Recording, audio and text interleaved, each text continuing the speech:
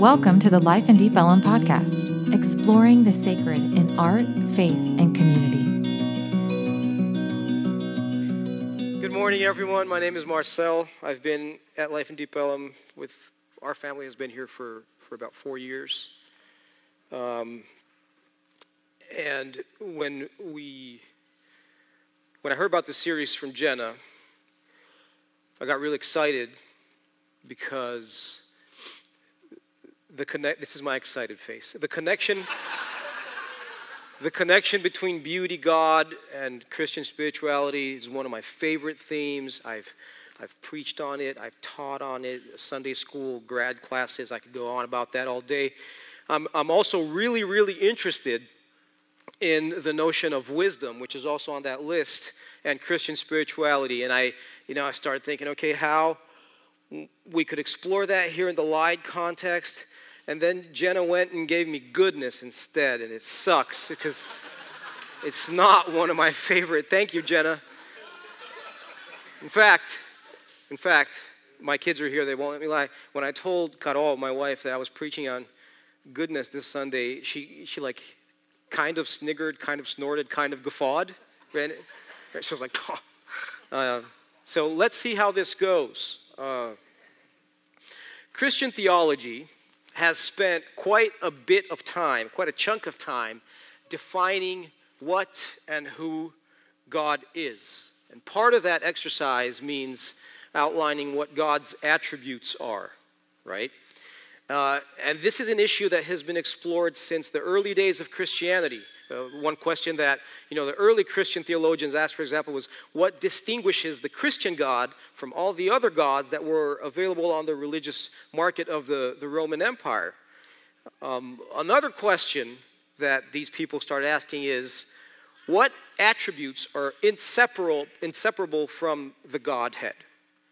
What are the trademark characteristics of this God that emanate from God into the created world, into creation? These attributes include, but are not limited to, I did a little survey, divine simplicity, which is the idea that God is not made of parts, but just absolutely whole, and God is God, period. And there's no real distinction between God and the parts of God. Every part of God is God. So God is, in that sense, each one of those attributes that you see right there, but also they are God. And I pulled this definition from the Stanford Encyclopedia of Philosophy. God is thus, in some sense, identical to each of God's attributes, which implies that each attribute is identical to every other. Or in the words of St. Augustine, writing in the 4th and 5th century, God is what God has, right? So God is beauty.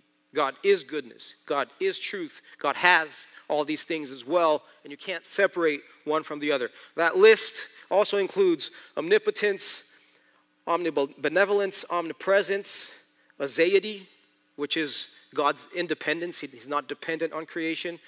I don't know how to say these words in English. I'm not from here. Eternity, goodness, graciousness, holiness, immanence, immutability, impassibility, impeccability, incomprehensibility, incorporeality, infinity, jealousy, love, mission, mystery, oneness, trinity. What's up with that? Providence, righteousness, sovereignty, transcendence, veracity. Okay, it's a long list. The list of the attributes of God is a list of the controversies of Christian theology. So we're just going to skip all that. In fact, we owe a debt of gratitude to St. Augustine, again, 4th, 5th century dude, for boiling the list down to 3 core attributes: truth, beauty, and goodness. So that helps, right? We talked about beauty last week, and we want to focus on goodness today. And the good news is that goodness, as a core attribute of God, really isn't on the controverted side of the theological discussion. It was like, duh, of course God is good. Everybody knows that. Let's go fight about something else, like the divinity of Jesus or the Trinity, because that's much more interesting to bicker about in theology. Goodness is pretty matter of fact, right? I mean, what are we going to say? God is bad. Well, that would put us in trouble, right? So today I want to explore what it means to unpack that goodness into our lives. So the question is, what do we mean when we claim that God is good? You know, we sing that song here, you are good. You are good all the time, you dun, dun, dun, dun, dun. Great harmony. What does that mean? I've found it, in fact, really hard to answer that question because coming up with clear, shareable definitions of any part of that question is really, really hard. How do we define God? How do we define good? How do we then define goodness? And then how can that definition kind of shape, influence our lives?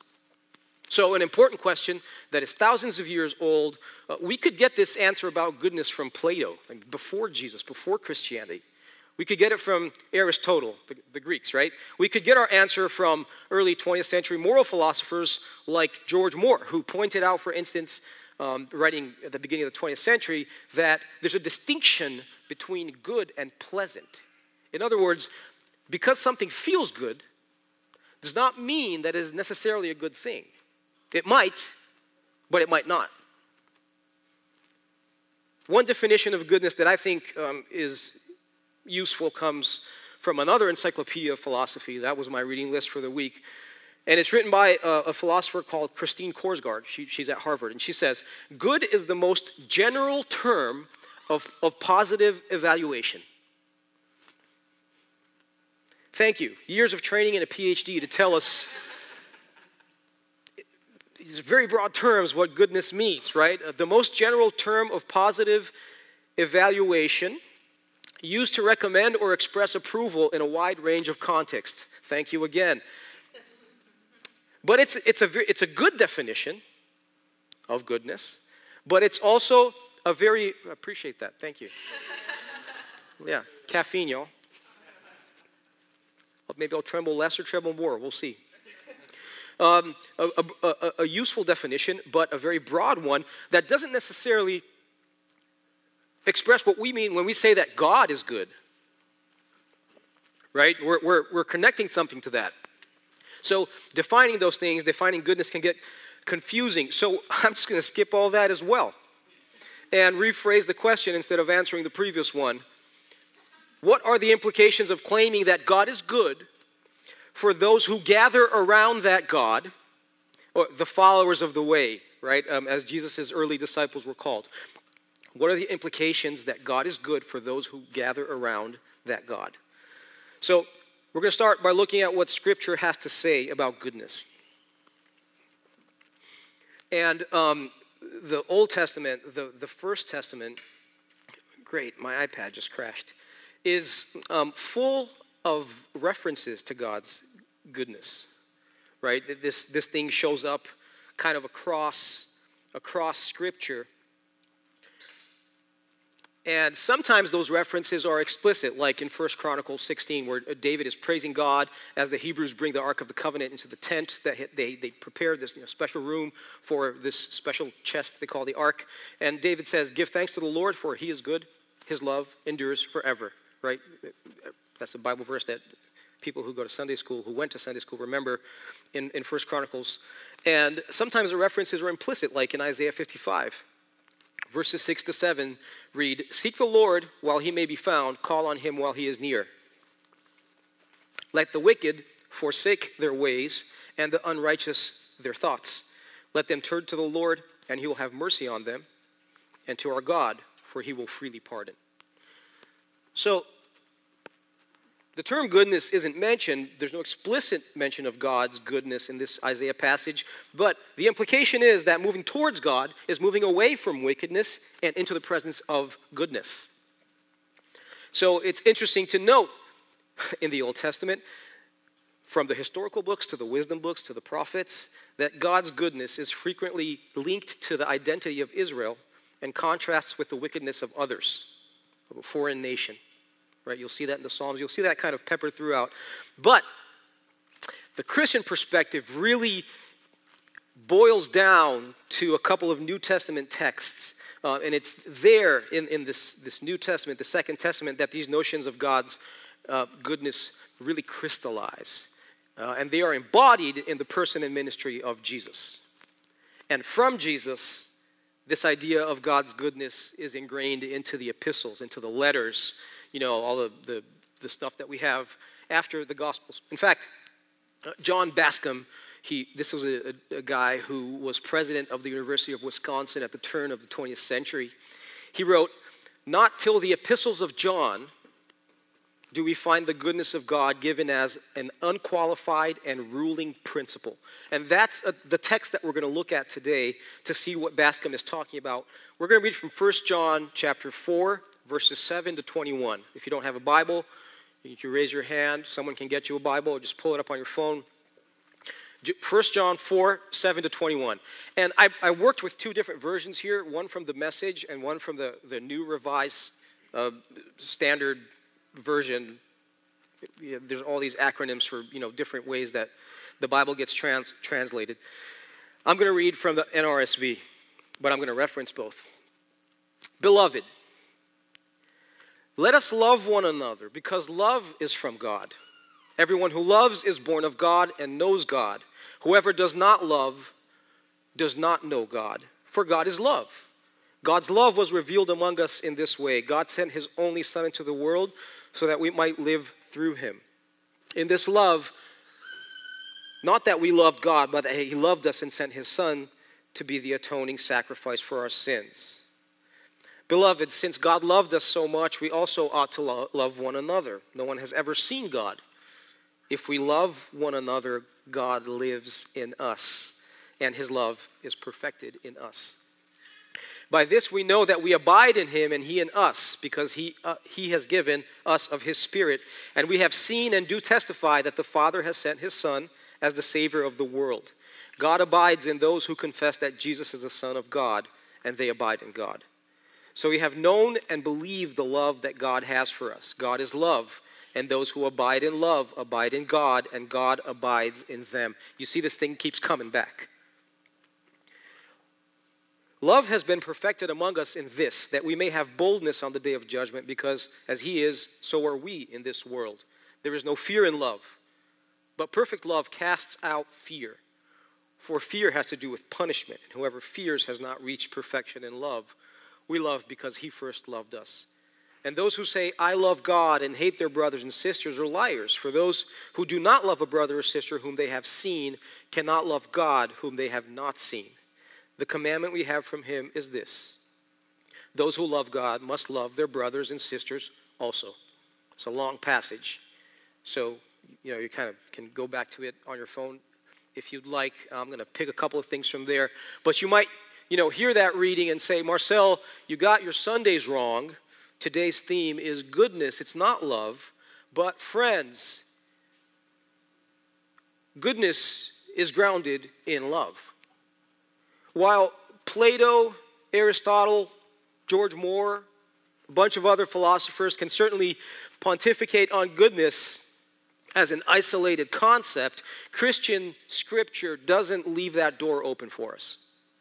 From the perspective of Scripture, concepts like beauty or goodness or truth are connected not only to each other, they are grounded in relationship. They don't exist as abstract entries in the Stanford Dictionary of Philosophy.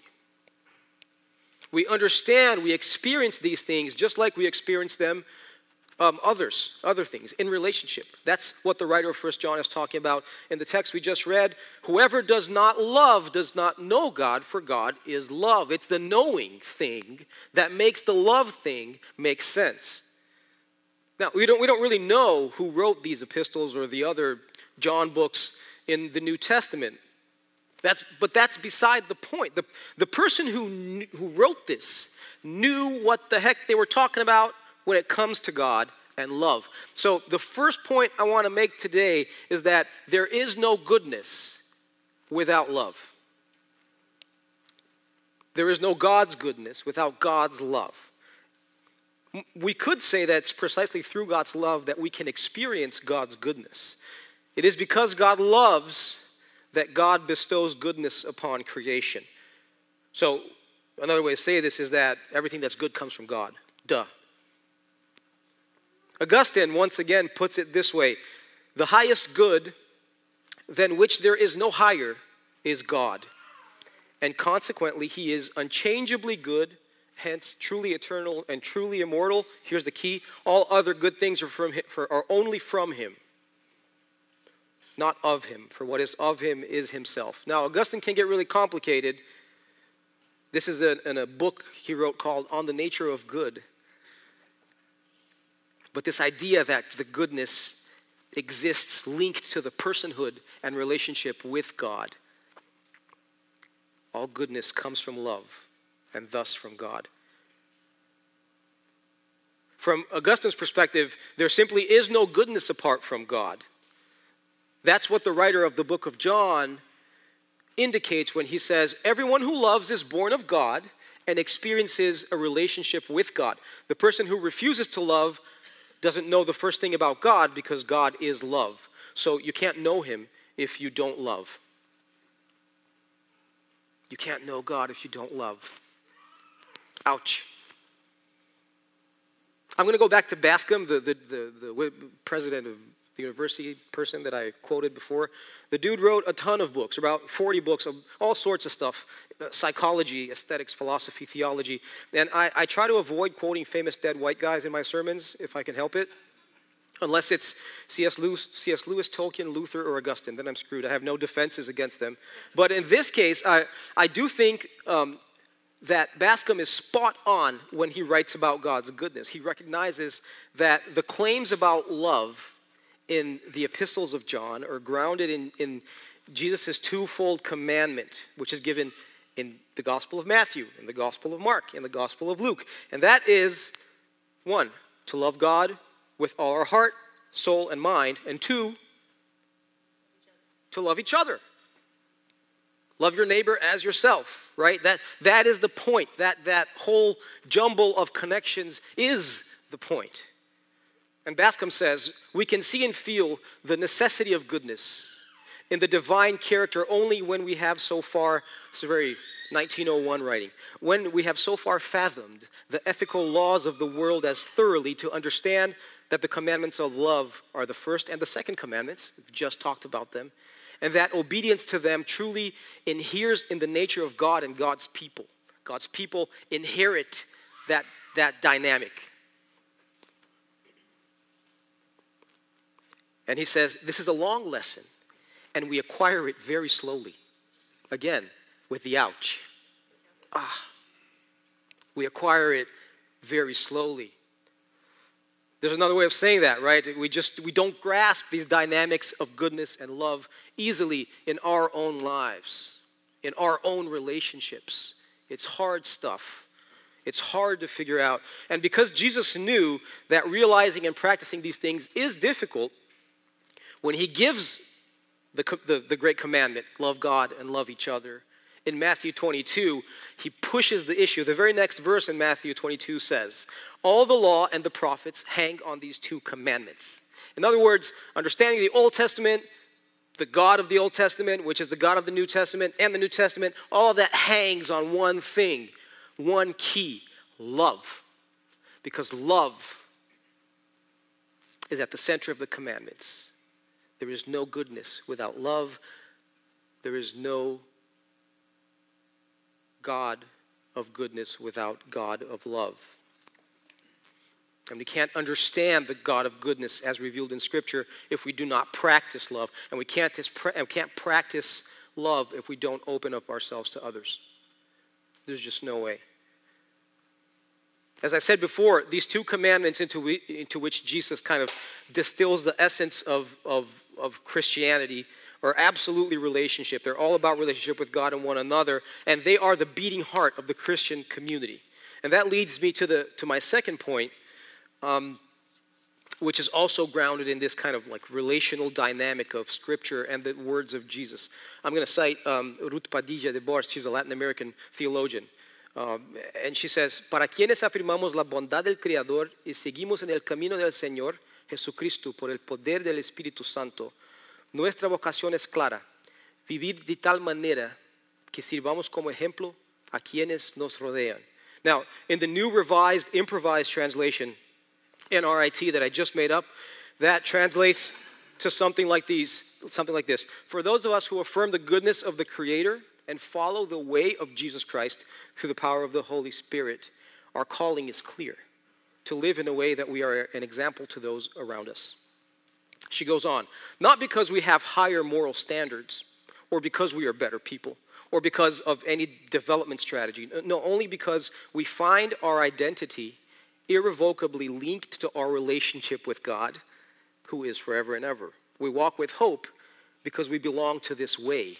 We are tied to this way. We are tied to this God, the way of love.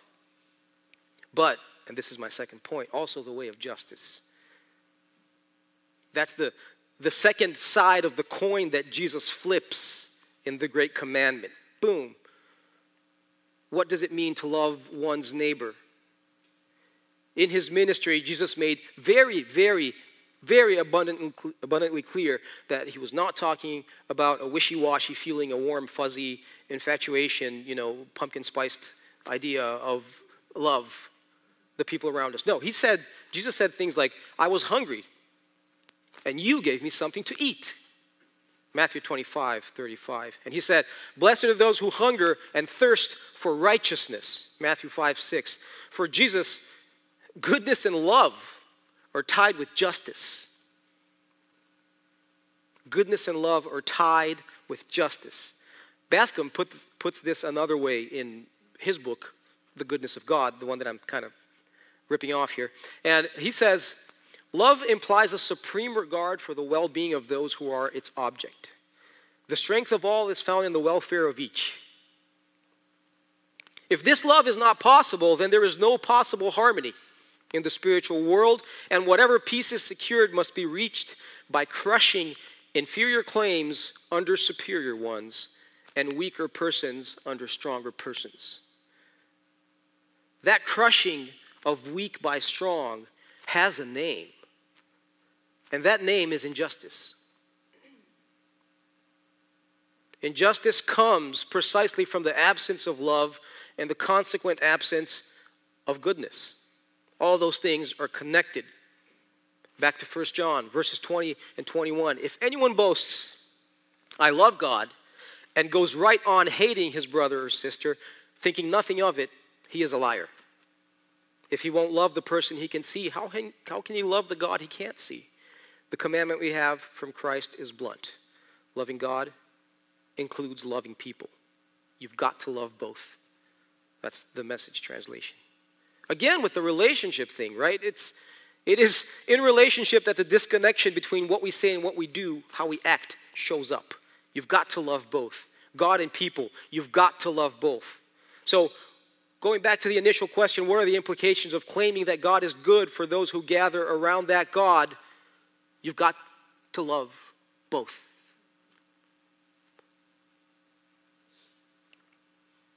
We've seen that goodness comes from God, is grounded in God's love, is intimately connected to justice, and expresses itself in relationship between us and God and us and each other.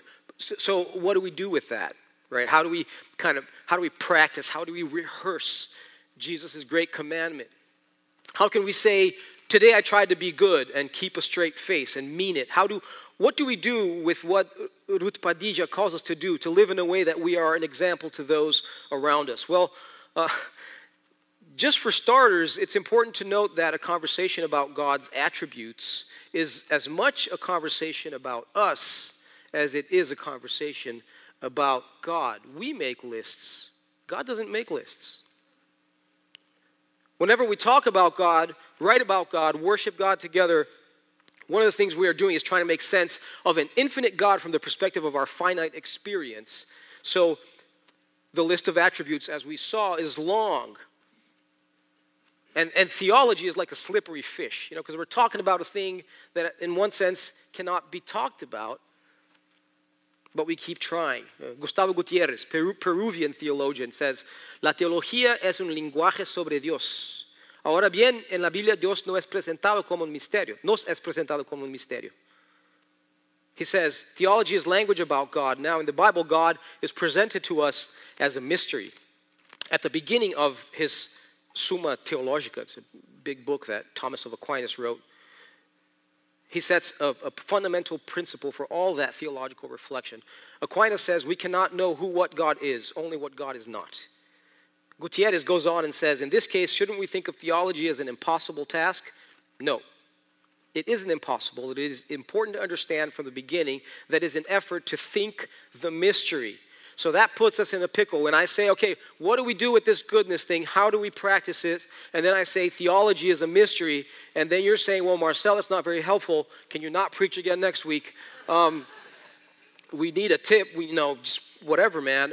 That process of trying to make sense of God, to think the mystery, is what we call theology. It's also what we're doing right now, church. Thinking about God and talking to each other about our experiences with God. That's what we're doing here today, focusing on the goodness bit. Last week, so I hope this is helpful, Jenna wove together an understanding of what it means to follow Christ that I thought was really insightful. Because it doesn't try to dispel that mystery. Instead, the invitation she made was for us to step into it. She was talking about beauty. She suggested listening and contemplation as ways of receiving and perceiving the beauty that God has already put into the world, basking in God's beauty. So I just want to rip off her invitation and say, to live into the goodness of God is to live into a goodness that is already there. To live into the goodness of God is to live into a goodness that is already there. That's something I can do. And God, I told them that when I told you I was going to preach about goodness, you were like, well, I can still do that, right? If I think that it is not my goodness, it is God's goodness that is already there, and that what I'm invited to do is step into it, I'm like, okay, yes, that is something I can do. I can step into that mystery. To live into the goodness of God is to live into a goodness that is already there. If basking in the beauty of God's creation is a way of being in God's presence, it's a way of being in relationship with God, the responsibility of Christian ambassadorship, right, of our example that Ruth Padilla talks about, extends to the practice of goodness through relationship. And that's what 1 John describes. The reason why the writer of 1 John goes on and on about the same thing, so God is your neighbor, and there's God in you and me, and then there's God in the love, and then it's the same thing. It's just a bunch of verses of the same thing, okay? Is because the writer of 1 John understood this invitation. So, more than simply projecting our expectations of what we think is good, convenient, desirable, you name it, unto those around us and the world around us, responding to that invitation involves listening to God's goodness and living into that goodness, weaving that goodness into our relationship with others, which is done through love. It's a posture that requires us to move away from our convenience and expectations as rubrics for goodness, because it's not our goodness, it's God's goodness. It's not about praying for something we want and then being disappointed when God doesn't give it to us. It's about understanding how God wants us to live. And those are two very different things. And we have enough from Scripture, and particularly in the book of Micah. Micah 6:8, another heavy hitter in terms of Bible verses, in the translation of St. Eugene Peterson, that points us in that direction. Micah 6:8. But he's already made it plain how to live, what to do, what God is looking for. It's quite simple. Do what is fair and just to your neighbor. Be compassionate and loyal in your love. And don't take yourself too seriously. Take God seriously. You don't get that in the King James translation. It's quite simple. Do what is fair and just to your neighbor. Be compassionate and loyal in your love. Now, the great commandment is love God and love your neighbors. Again with the same thing. And don't take yourself too seriously. Take God seriously. take that invitation seriously. That, friends, is a goodness we can share and live into. Justice, compassion, love. Definitely some humor. And the perception that we live in God's world, right? As the writer of 1 John puts it, back to the Bible text, God is love.